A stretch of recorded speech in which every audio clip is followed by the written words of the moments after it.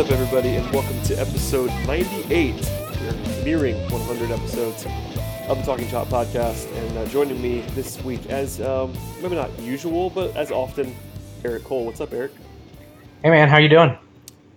I'm all right. You know, I'm living the dream out here. You've been the busy one recently, as we'll talk about on this podcast. I've been a little busy, yeah.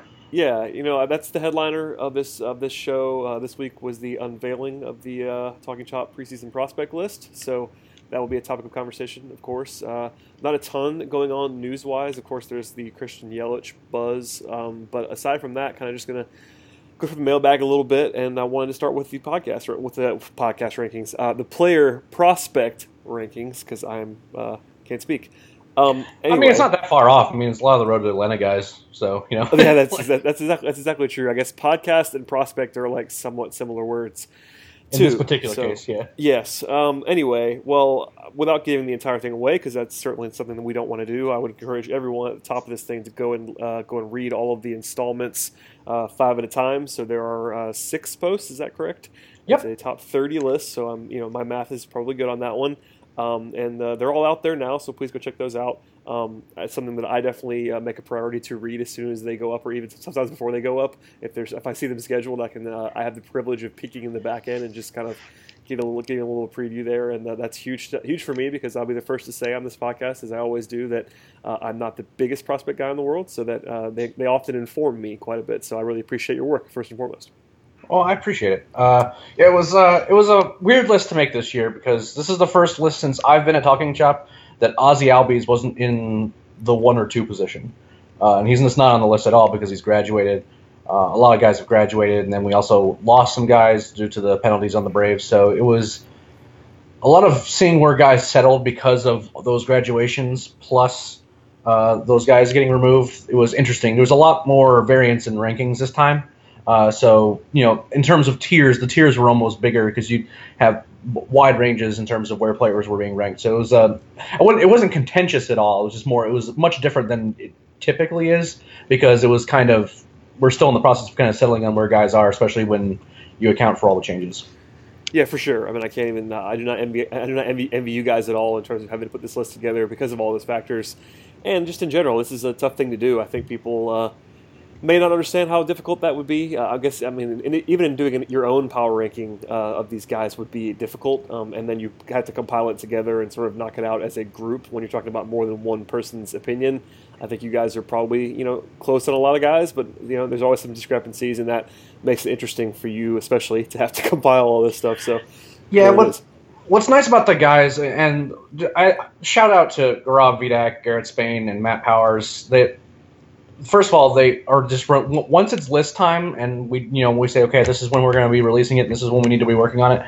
They always get their list in, and then once I just do a composite of all of our lists, we all understand that what the finished product is going to be is not what our personal list is, and we're perfectly fine with that, because we all kind of view things differently. We all value guys a little differently, and we all have to some degree varying degrees of familiarity with players. So it all sort of averages itself out, and none of us have any problems with being wrong, or have any problems with kind of, hey, this vote here was pretty close, but 3 of us ranked him significantly higher than one player, and it kind of dragged his average down. Do we adjust him? Do we adjust this player up a position? That it's never contentious. It's just kind of that hey, that makes sense. Let's do that. Or resolving ties, or especially towards the bottom of the list where it kind of it becomes really close. Some guys aren't even. We try to extend our rankings, our personal rankings, as much as we can, to kind of make sure we can account for guys at the bottom who may not be included in the top 30. And that's tough, but to resolve, and we do our best. But generally, once we just have a talk about it, it's a pretty easy thing to resolve. So the guys do a great job. They did a great job again with the write-ups as well as the list. So I'm really happy that I get to work with them again this year. Absolutely, and it's a really interesting list. Again, I recommend going out and checking those out. I do want to ask you a couple of questions about it.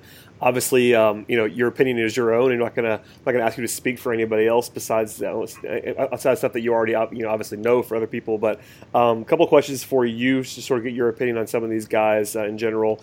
What was the biggest surprise for you in terms of a player ranking that you saw in the finished product that actually kind of took you aback? Not necessarily that you disagree with it wholeheartedly. It was one of those things maybe that you came into the process maybe expecting a guy to be a little bit lower that was a little bit higher, or vice versa.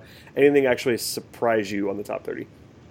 So there's a couple players that I'm just gonna point out in terms of there was some in terms of I was surprised that everyone was closer than I thought we were going to be on a guy, and then one just some general rankings in particular. I was a little surprised that William Contreras ended up being as high as he was, making number 17. But we all kind of really independently liked him. He had a really good year down at Danville. He's a catching prospect. He's the brother of Wilson Contreras from the Cubs. So there's a pedigree. He's shown the ability to hit. There was, some good reports that he's a good, he did well behind the plate as well. So it was kind of a confluence of things we had heard and just independently sort of. And this isn't a guy that we were able to put our eyes on this past spring because he was at Danville. He wasn't at the GCL when we were down there. And assuming that all goes according to plan, he'll be at Rome, so we'll be able to get a better look at him. But kind of everything that we had heard was pretty positive. He's maybe a little bit older in terms of like an international prospect type, but not certainly not old. But he's not like a 16 or a 17-year-old kid. So he's kind of a guy we're keeping an eye on. I felt pretty confident that Giancarlo Encarnacion was going to be ranked in more than just like 28th or 29th, and he's a guy that you're not really seeing on many lists right now. Assuming that he shows the same things that we saw from him. I don't anticipate him staying in the 20s very long. He could shoot up a list in a hurry. Again, a little bit of an older of a position prospect in terms of international free agent signing, but we were all kind of on board. And his ranking, he was ranked in the teens by a couple of us.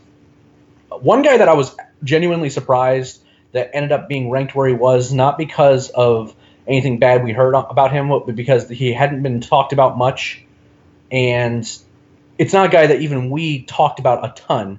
Was Tucker Davidson, and we all had heard a lot of good things about him. And again, it was kind of one of those things where we independently kind of saw what he was able to do, transitioning from the beginning of the year from the bullpen, being kind of almost an afterthought draft pick, and being turned into a starter. And that transition resulted in him being one of the best pitchers in the South Atlantic League.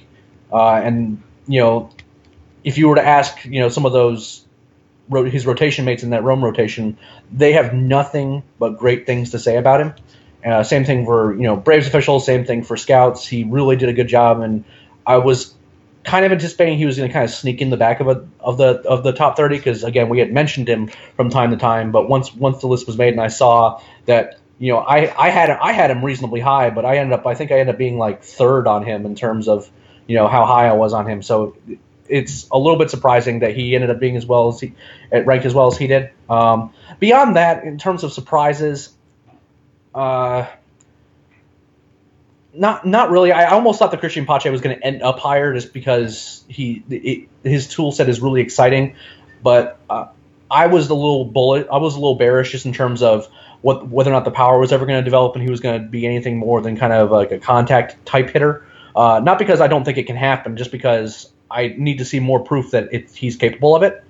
Yeah, I'm kind of with you on that one, by the way. I think people are getting very, very excited, which is justified. The tools are awesome, but the production's got to be a little bit better for me to fully buy in on Pache, which is, again, it's not a big deal. I mean, it's not.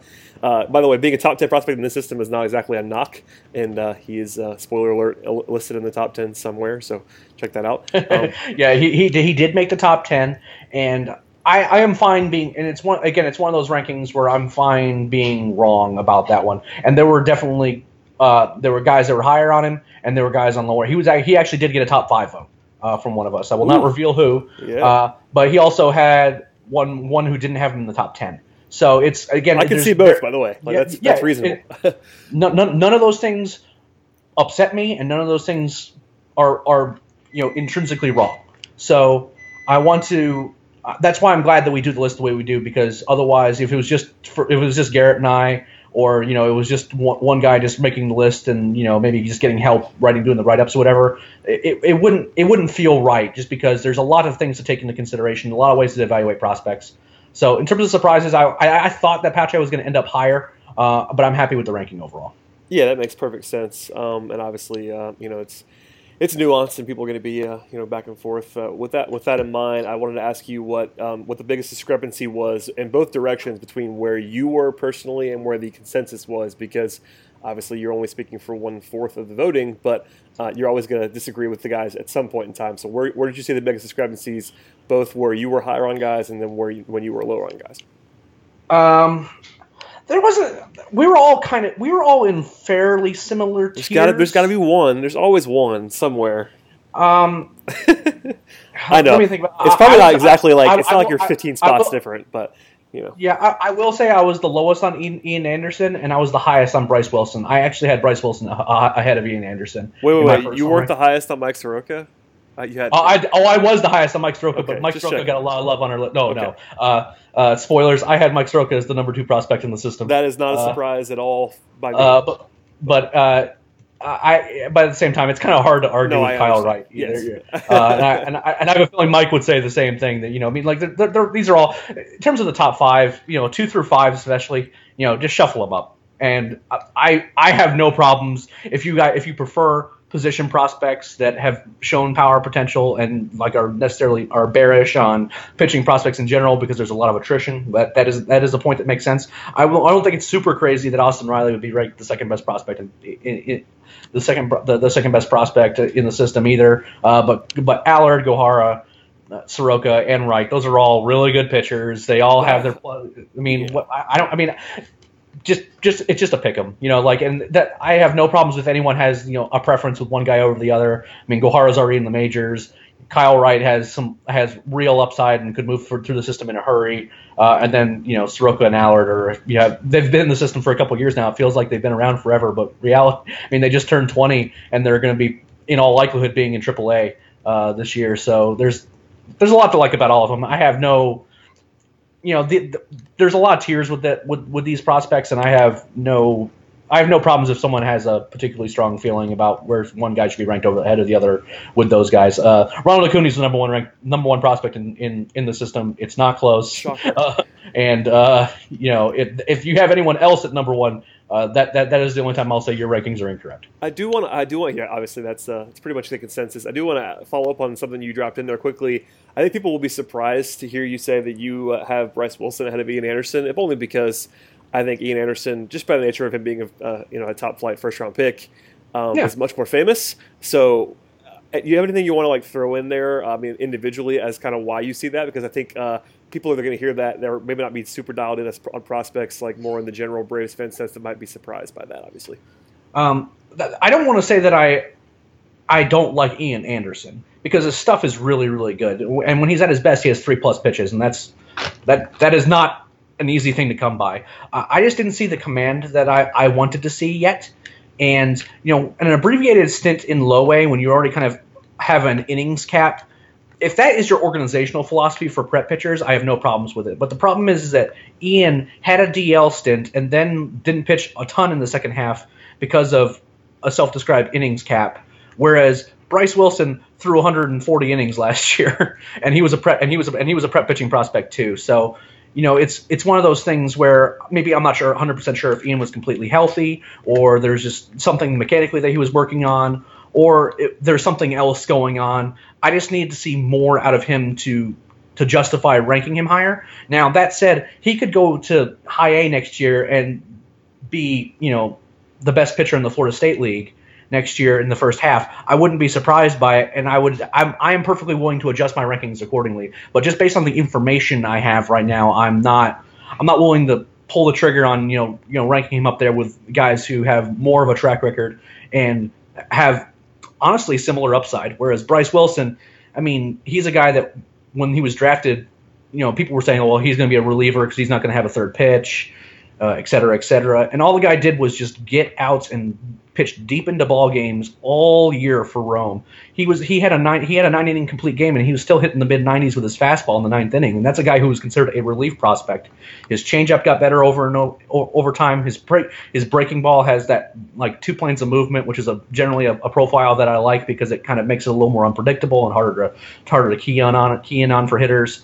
And overall, it's just I as of this moment in time, I like him more as a prospect. But again, I don't have any problems at all once I get a better look and a better sense of kind of how a guy's doing, of adjusting it later on. Yeah, and they're pretty close in the rankings. I just thought it was interesting, at least to mention that since you brought it up quickly.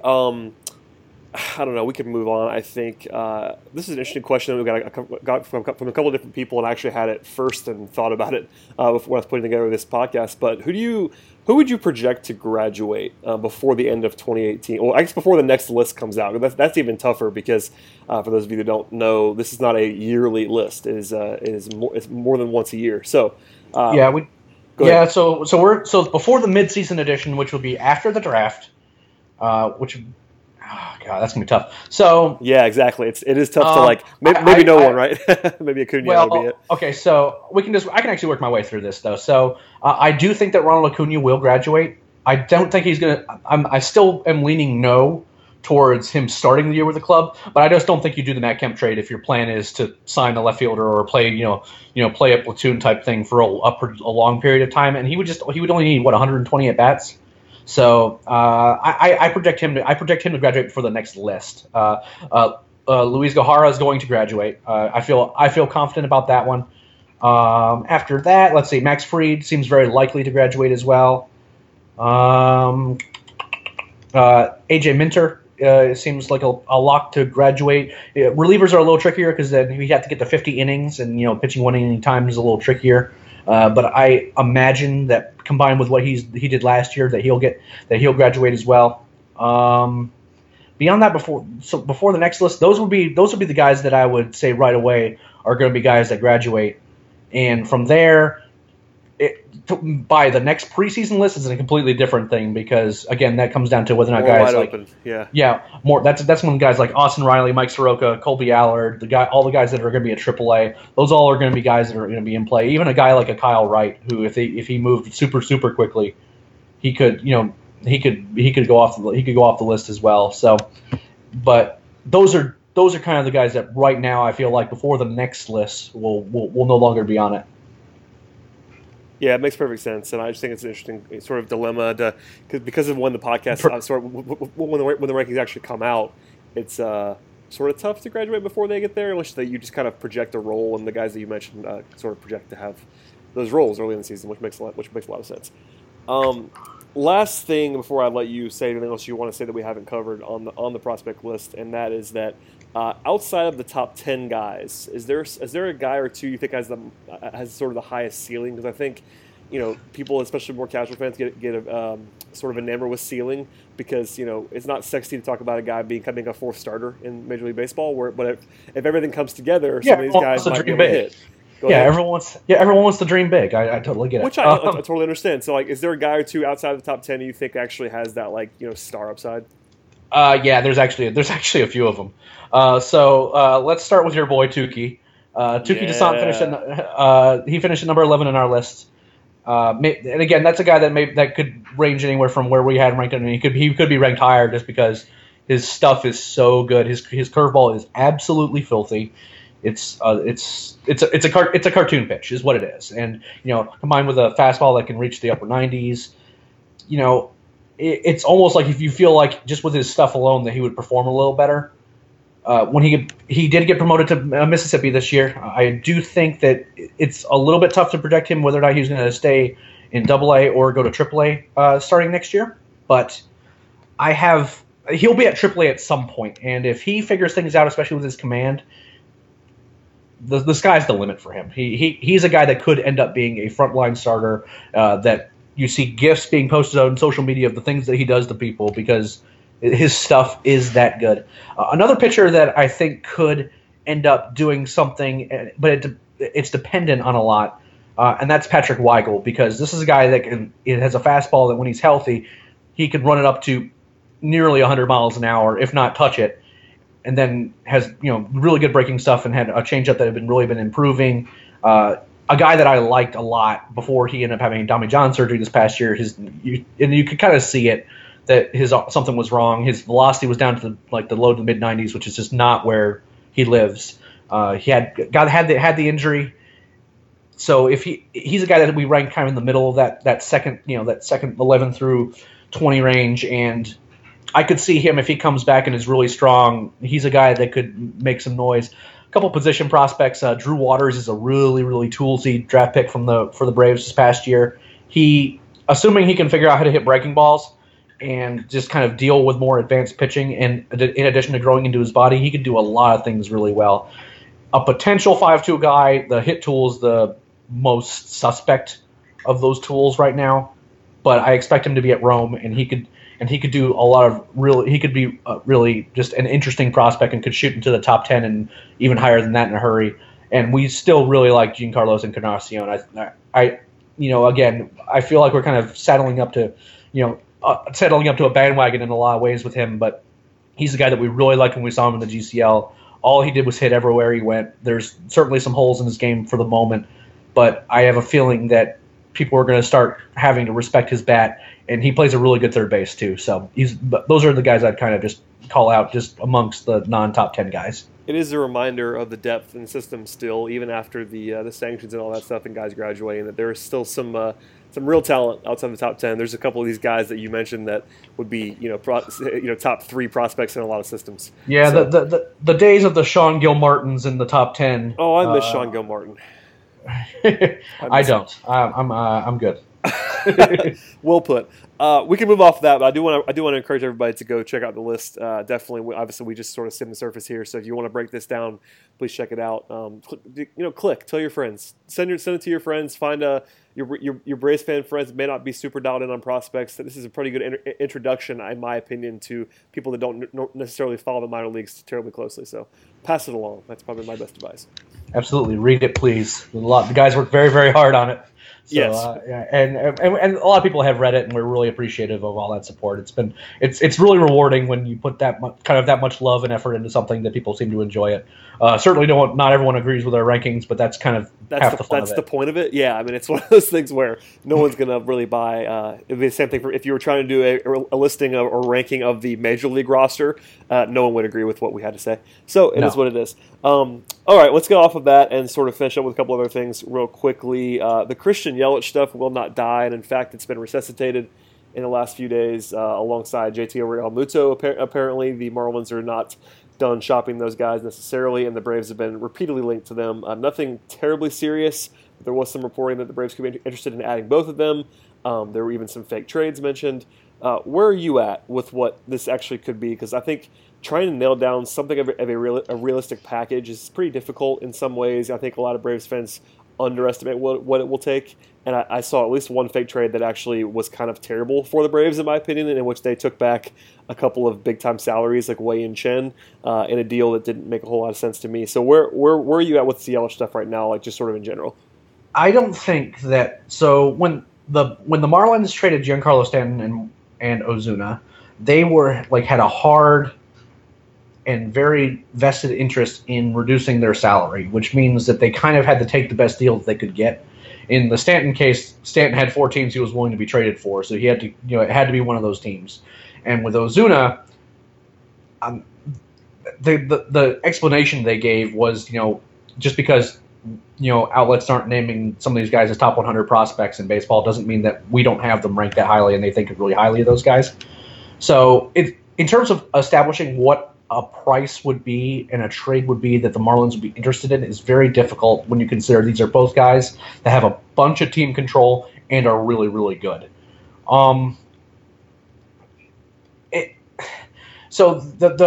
liked the idea of taking money back, like bad contracts back, just to decrease the prospect load it would take, because if what Liberty and what the Braves have said is true, like it's not necessarily going to be a payroll problem, so long as deals make sense and things like that. So I liked I didn't necessarily hate the idea anyway of taking on additional payroll with some bad contracts. It's not necessarily taking back additional pay, because I'm okay with that. It's taking back 2 bad contracts. That's where I kind of draw the line. And when you're talking about taking Chen and Prado, because the thing is, it kind of comes down to how you feel about Martin Prado, and everybody loves Martin Prado, but he's not a good contract. It's just kind of what it is at this point. Wei and Chen is an awful contract, and we kind of all know that, and he'd be the one that would be tough to take on, but it's one of those things where it would certainly help to not gut your system in pursuit of these guys, but to suddenly have to pay at least two real salaries. And I'm pretty skeptical of Liberty when it comes to anything having to do with payroll. I understand what they've said and what's kind of out there and what kind of makes sense, but given the recent track record of that particular conglomerate, I'm not gonna buy that it's not going to affect anything, if that makes sense. And I know you're not either. It's just one of those things. You have to sort of believe them in some way, but until they actually pay a payroll that's top half of the league, even, I'm going to be kind of skeptical. Yeah, and I think your skepticism is warranted, right? I don't know. Again, in terms of what I would prefer, I would probably prefer to take on the money, but that assumes a world where it doesn't limit you severely down the road. And if it doesn't, then absolutely. I mean, and because of how little salary is committed in the future, you could certainly sell it to me that it wouldn't, because of the fact that just having those guys, they're big salaries. Wei Chen makes a lot of money, but if he can function as a major league pitcher and even be your fifth starter, that contract stops being as bad as it looks. I mean, it's still bad, but it's like not crippling in that same way. Yeah, I mean, and for a guy that's hurt, the range of outcomes is from he can't pitch anymore, and then you're just literally paying a guy to not play. That's tough for the Braves. To his profile is already a little bit dicey just because he's a fly ball pitcher, so you don't necessarily want him running around a lot of major league parks, including SunTrust. So, oddly enough, our newest writer, Sparhawk, he actually posted his first article today, and it was what I think is what would a realistic trade proposal, or at least pretty close to what it would probably take to get these two guys. What he did is he went through the previous trades that have been done with similar players. Like there was a John Lucroy, and then there was the Adam Eaton trade, and then there was like the Marcelo Ozuna trade, which kind of gave him some context as to how the Marlins are valuing players and what kind of guys they're trying to take back. What he came up with was, for Yelich and Real Muto, it was Sean Newcomb, Kurt Suzuki, Colby Allard, Christian Pache, Ian Anderson, Alex Jackson, Travis Demeritte, Akil Morris, or Thomas Burrows, both of which are kind of like the same sort of value reliever. That's a lot. It really is. I mean, and Kurt Suzuki, I'm not sure how much the Marlins want Kurt Suzuki, but you kind of just have to do it to not have three catchers. Yeah.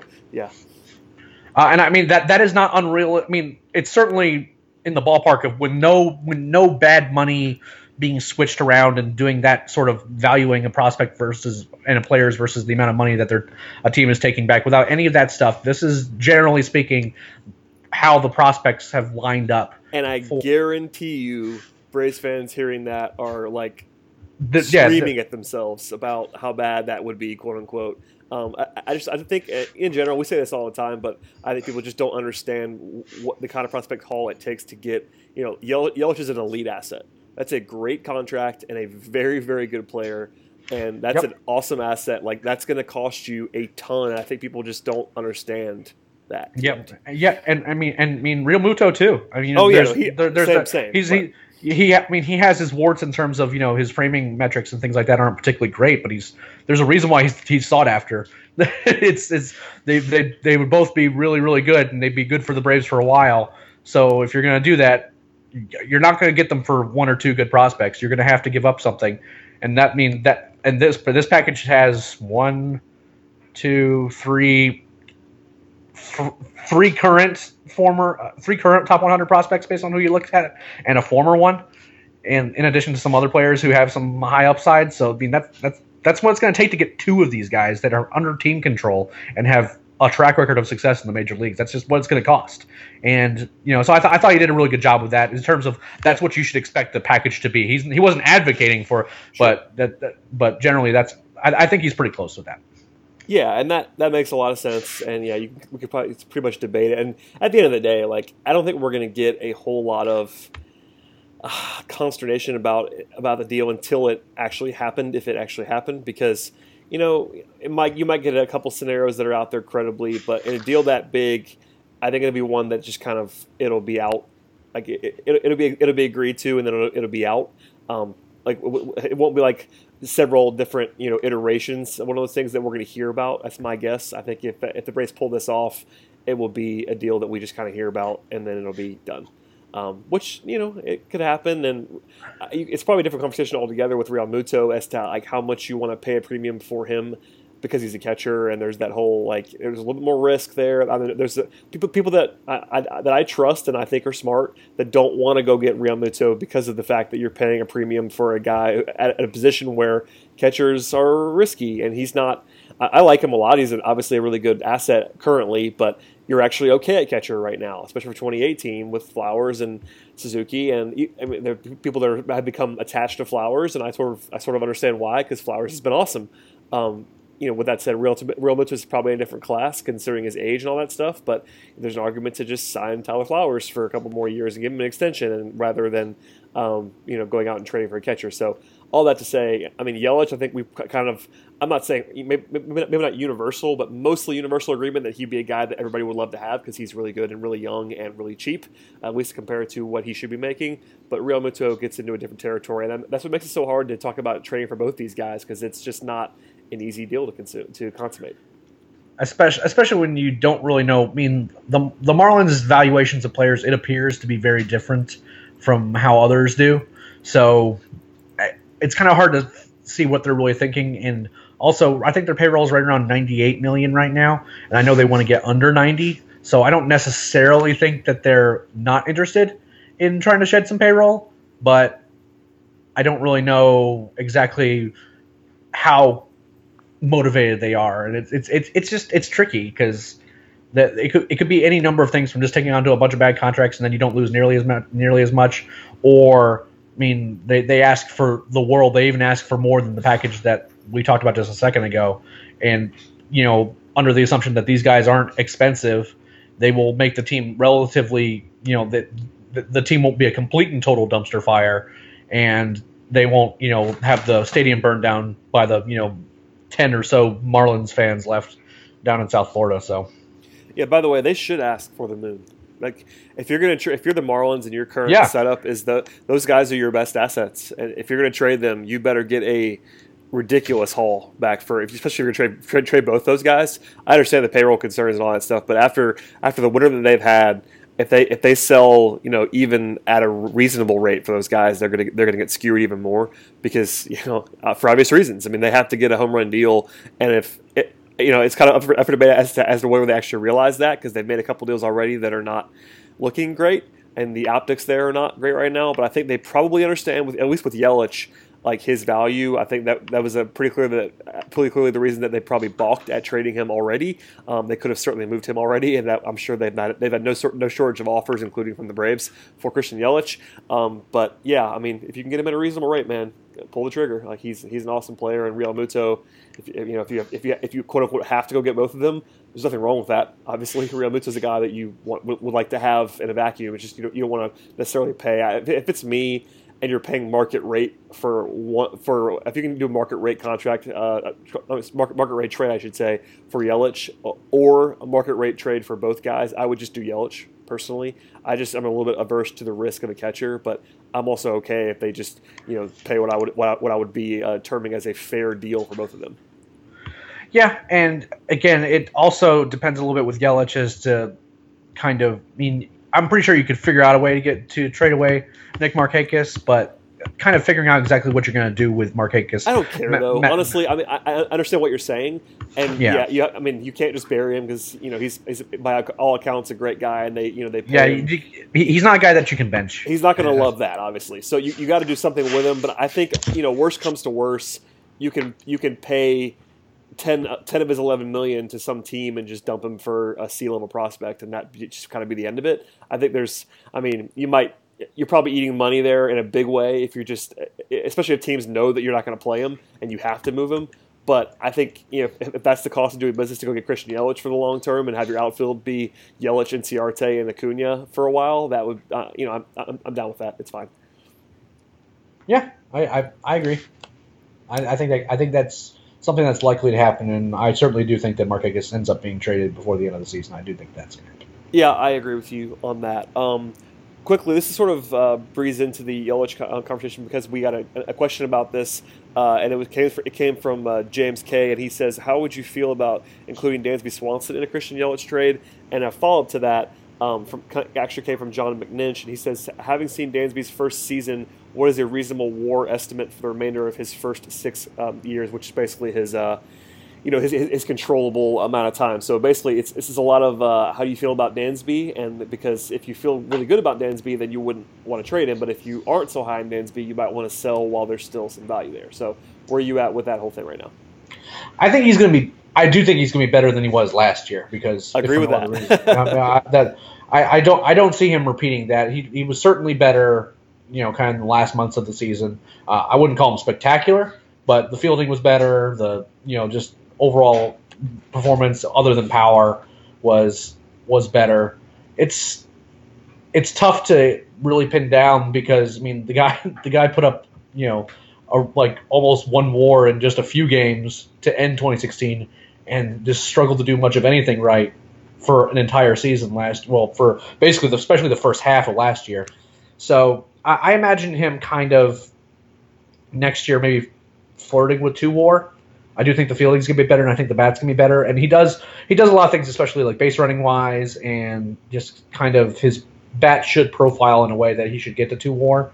If he doesn't get there, kind of the idea of moving him makes more sense to me because right now you don't really want to sell low because you don't really know what you have. And this is a guy that was like a former number 1 overall pick and like a top 10 prospect in baseball.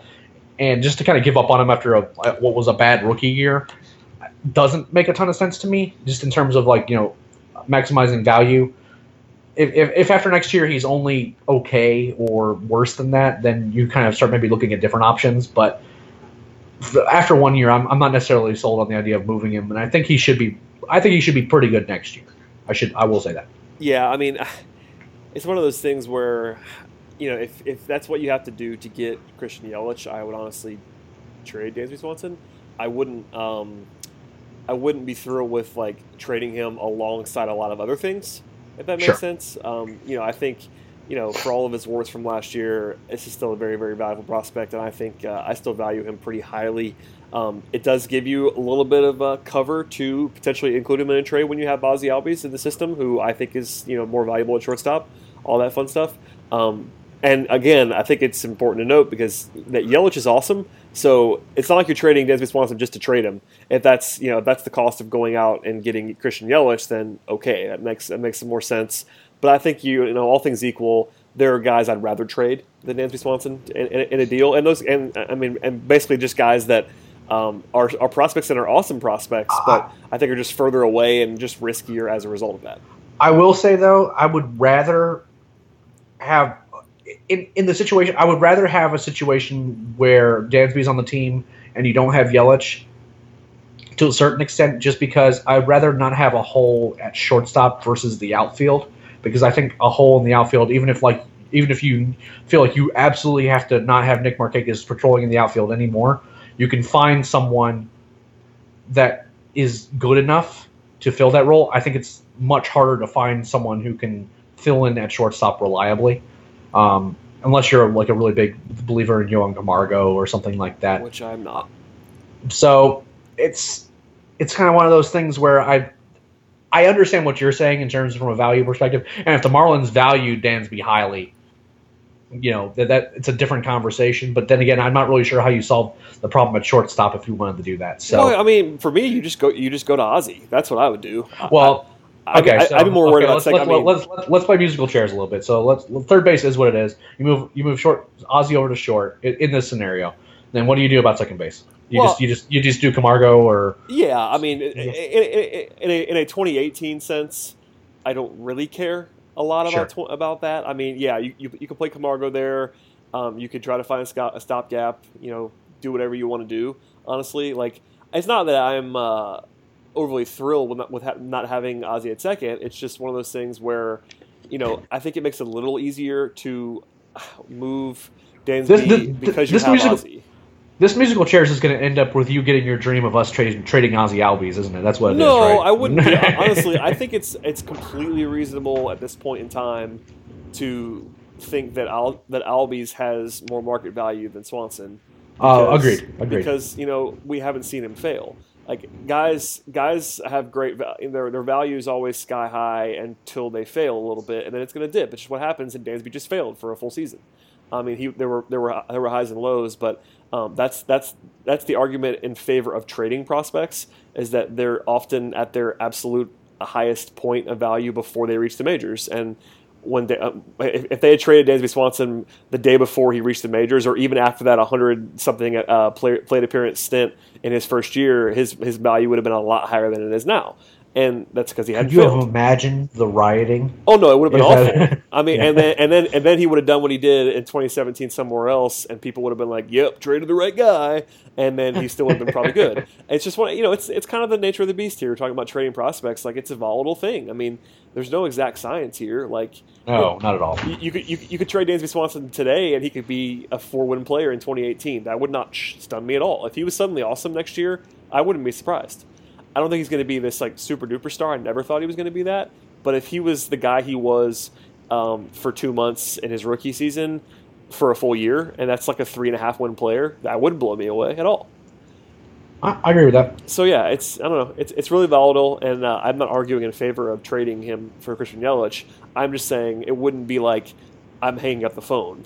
Like, there's no guy on the roster right now, sans Acuna, am I hanging up the phone about really any conversation when it comes to Christian Yelich. If the Marlins called and said, we'll give you Christian Yelich for Ozzie Albies straight up, I would do that trade. So that's just me. I could be wrong on this. You might disagree with me on that. It's tough. I'm not saying it's easy, because obviously Albies is... But my thing is, Yelich is an established... very good Major League Baseball player on a very cheap contract for a long time. And that is incredibly... basically, he's Ender Inciarte. And I think Braves fans understand now how good and how valuable that Inciarte contract is, because it's so cheap and he is so good. Yelich is very comparable to that, because of the fact that, yeah, he's not going to be the best player in baseball, neither is Inciarte, but if you can pencil in a guy for 3-4 wins every year and the guy makes 7 figures instead of 8, or low 8 figures, that's just a huge value. It just is. Yeah, I mean, I guess it's a safety versus ceiling I guess argument. Part of my problem is that I feel I'm pretty bought in on the Ozzie Albies has power thing at this point, because he's certainly a strong guy and he clocks the ball, but I don't know if I don't know if you and I have talked about this, but I mean, Zips has him projected for like 3 WAR next year at second base. Yep.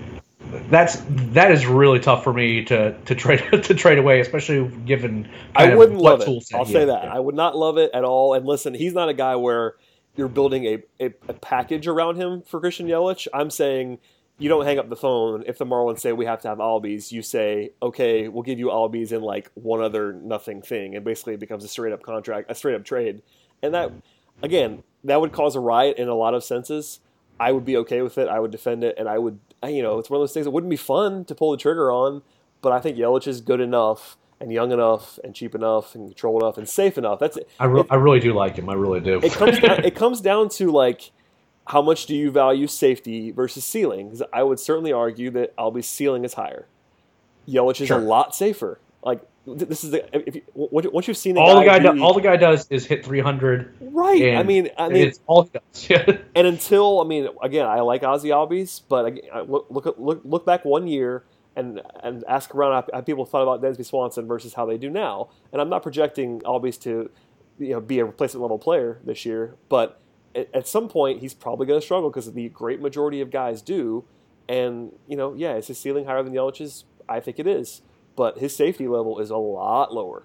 Until you see a guy do it for a couple of years in the majors, that safety's just not there. And that's kind of the thing for any prospect. I mean, Ronald Acuna, for as much as he's ridiculous, there is a possibility that he doesn't hit. I mean, it's a very low one. I think we probably all agree at this point. But there's been guys who have been seen on the level of Acuna as prospects that just don't hit. It happens. I mean, we've seen it recently. I mean, Yoan Moncada was the number 1 prospect. I mean, and he has really struggled to not strike out every time he comes up to the plate at the major league level. So, I agree. I would have a tough time with Albies specifically, but at the same time, I get the argument why. And by the way, I would not trade Ronald Acuna for Christian Yelich. So before anybody asks that question, no, I would not do that. Twi- I think Acuna's in a twi- different tier myself. Twitter people, you know what to do. Yeah, BT roll. please ask me immediately BT after the rolling. podcast. But no, I wouldn't do that. Here's a, yeah. I mean, I'm not even going to try to play hypothetical on an Acuna trade because it would just Oh break the no! internet. Don't So do it! let's not Don't do do that. it! Okay, let's move along. That's probably enough on Yelich for today. Before we get out of here, and I'm going to cut Scott's question, which is unfortunate. I'm going to hold it and ask him later because we've Okay. talked a lot. But last one from Shane Denny, and he asked, "What do you expect from AJ Minter in 2018?" And it's very interesting. We sort of touched on this a little bit earlier because he's a reliever, but I think people are expecting him to be up and a part of this bullpen. So, what do you think is sort of the expected outcome, knowing that, of course, bullpen guys are volatile, especially when they've never really pitched at this level in a big way. So it's sort of a crapshoot, but what do you see from Minter in 2018? I see him, obviously, assuming he gets out of spring training healthy, I see him kind of as one of the late inning guys. Whether or not he's the late inning guy, you could call him a closer. I really I would rather just put the best reliever in the most important situations in late innings, but that's just me. But in terms of like that role, I could very easily see him in the closer role. I don't necessarily think that he's going to be that type of closer that you can just run out there every time until he can demonstrate for a significant period of time that he is completely healthy. One of the reasons he didn't rank higher in our top 30 was because he he's had Tommy John surgery, and then this past year had kind of like a nerve issue in his elbow that kind of prevented him from, really kept him out of action for the first part of the season, and then he kind of wasn't used with as much regularity as I would like to see a reliever be able to be used. So I think when he pitches, he's great. I love his stuff. I love the fastball, love the cutter, love the slider. I love what he has.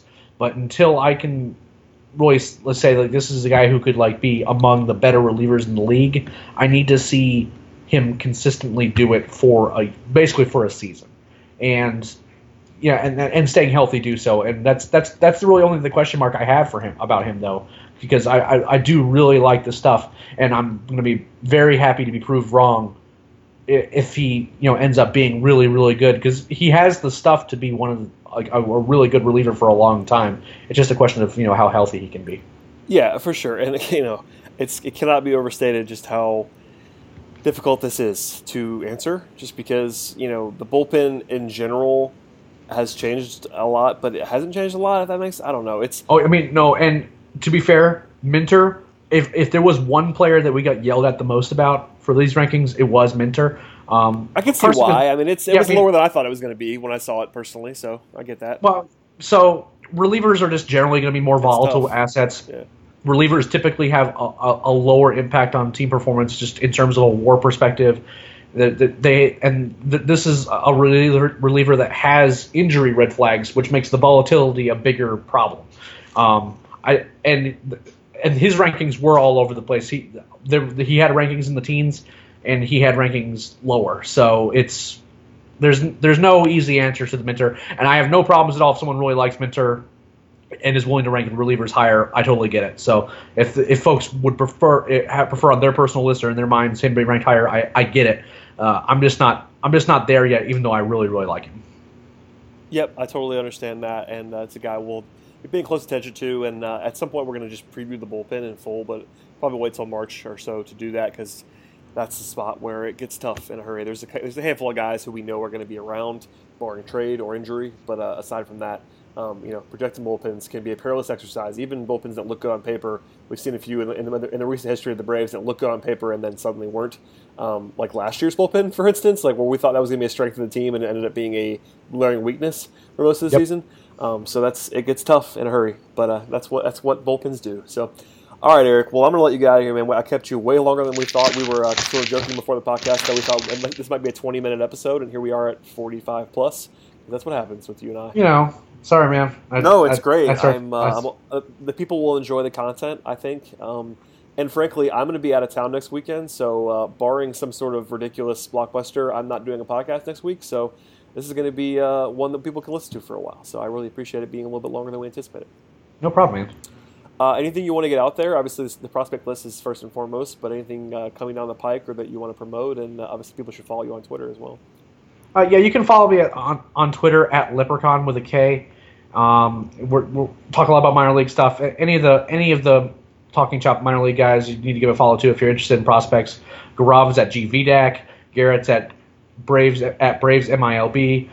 Matt Powers is at Matt Powers 31, and then one of our new addition, Sparhawk. He's gonna be doing some major league stuff too. That's kind of what he worked on today, but he's gonna be helping on the minor league side as well. And he's at AA Houston with no first O. So it's just then you can follow him on there. And they're great. They're great follows. In terms of stuff coming down the pipeline, nothing in particular at this moment. We're still kind of recovering from putting out the list. But once spring training starts coming around, we're going to start planning. Where we're going to be visiting first. I have a feeling we're going to be making an early trip to Rome. I'm sure we'll be at Gwinnett, especially if Ronald Acuna is going to be starting the year there, just to kind of get more looks at some of these guys. And then with Rome specifically, there's a lot of guys that we haven't had our eyes on that we want to get our eyes on too. So that's kind of what's going to be happening early going season wise for us.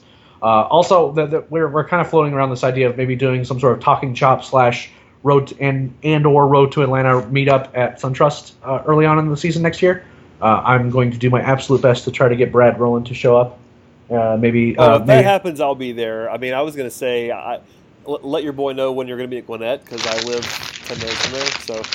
So you don't live far from Garrett then. But no, I mean, so yeah, it's one of those things where I will, if there's Talking Chop night at either park, I will be in attendance. You will not have to beg me at all to come out of hiding. I'll even leave the basketball beat for a night to do that for you.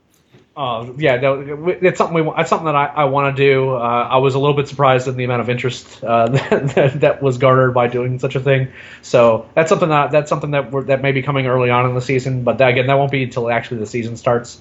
So for the moment, anyway, nothing, no features that are set in stone. But that doesn't mean the guys won't come up with something they want to write about. They're really good about just saying, "Hey, I want to write this," and I just let them do their thing. They say smart things, and it ends up being great.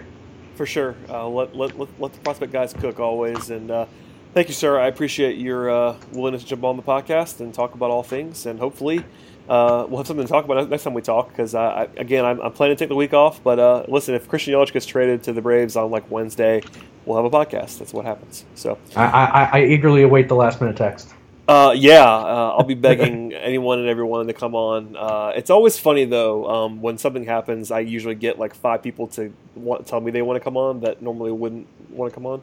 It's always funny to me. It's like, oh, by the way, hey, if you need anybody this week, I'm like, yeah, I need somebody. But it's always it's fun. I mean, I totally understand. And listen, I don't write as much as I used to about the Braves, and part of that is because I'm busy, and part of it is just because it's tough to write about stuff in the off season. But I think we do a great job on the site as a whole, and I value everybody's work as a result. So, in that vein, I do want to echo something that Carlos Collazo said about you very recently. Oh, Carlos. There is not a man that works harder. End of sentence. Than Brad Rowland. In addition to a J job, how many sites do you write for now? 4 or 5? Full time 4, and then occasionally freelance. So yeah, 4. So we'll say 4 sites, 4 sites plus random freelancing for places, and he has a day job. I do not know when this man sleeps. So give Brad some love. Give him a follow. If you're a fan of just about any sport, he has written words about it somewhere. It doesn't really matter what sport it is. I'm sure he's got a rugby article in the archives hiding around somewhere. I probably do have some rugby, or I don't really do soccer or rugby, but I used to do some stuff for SportsIllustrated.com where I would do really, really easy scoreboard things, and I think I probably touched those sports at some point. So see, there you go. That's probably fair.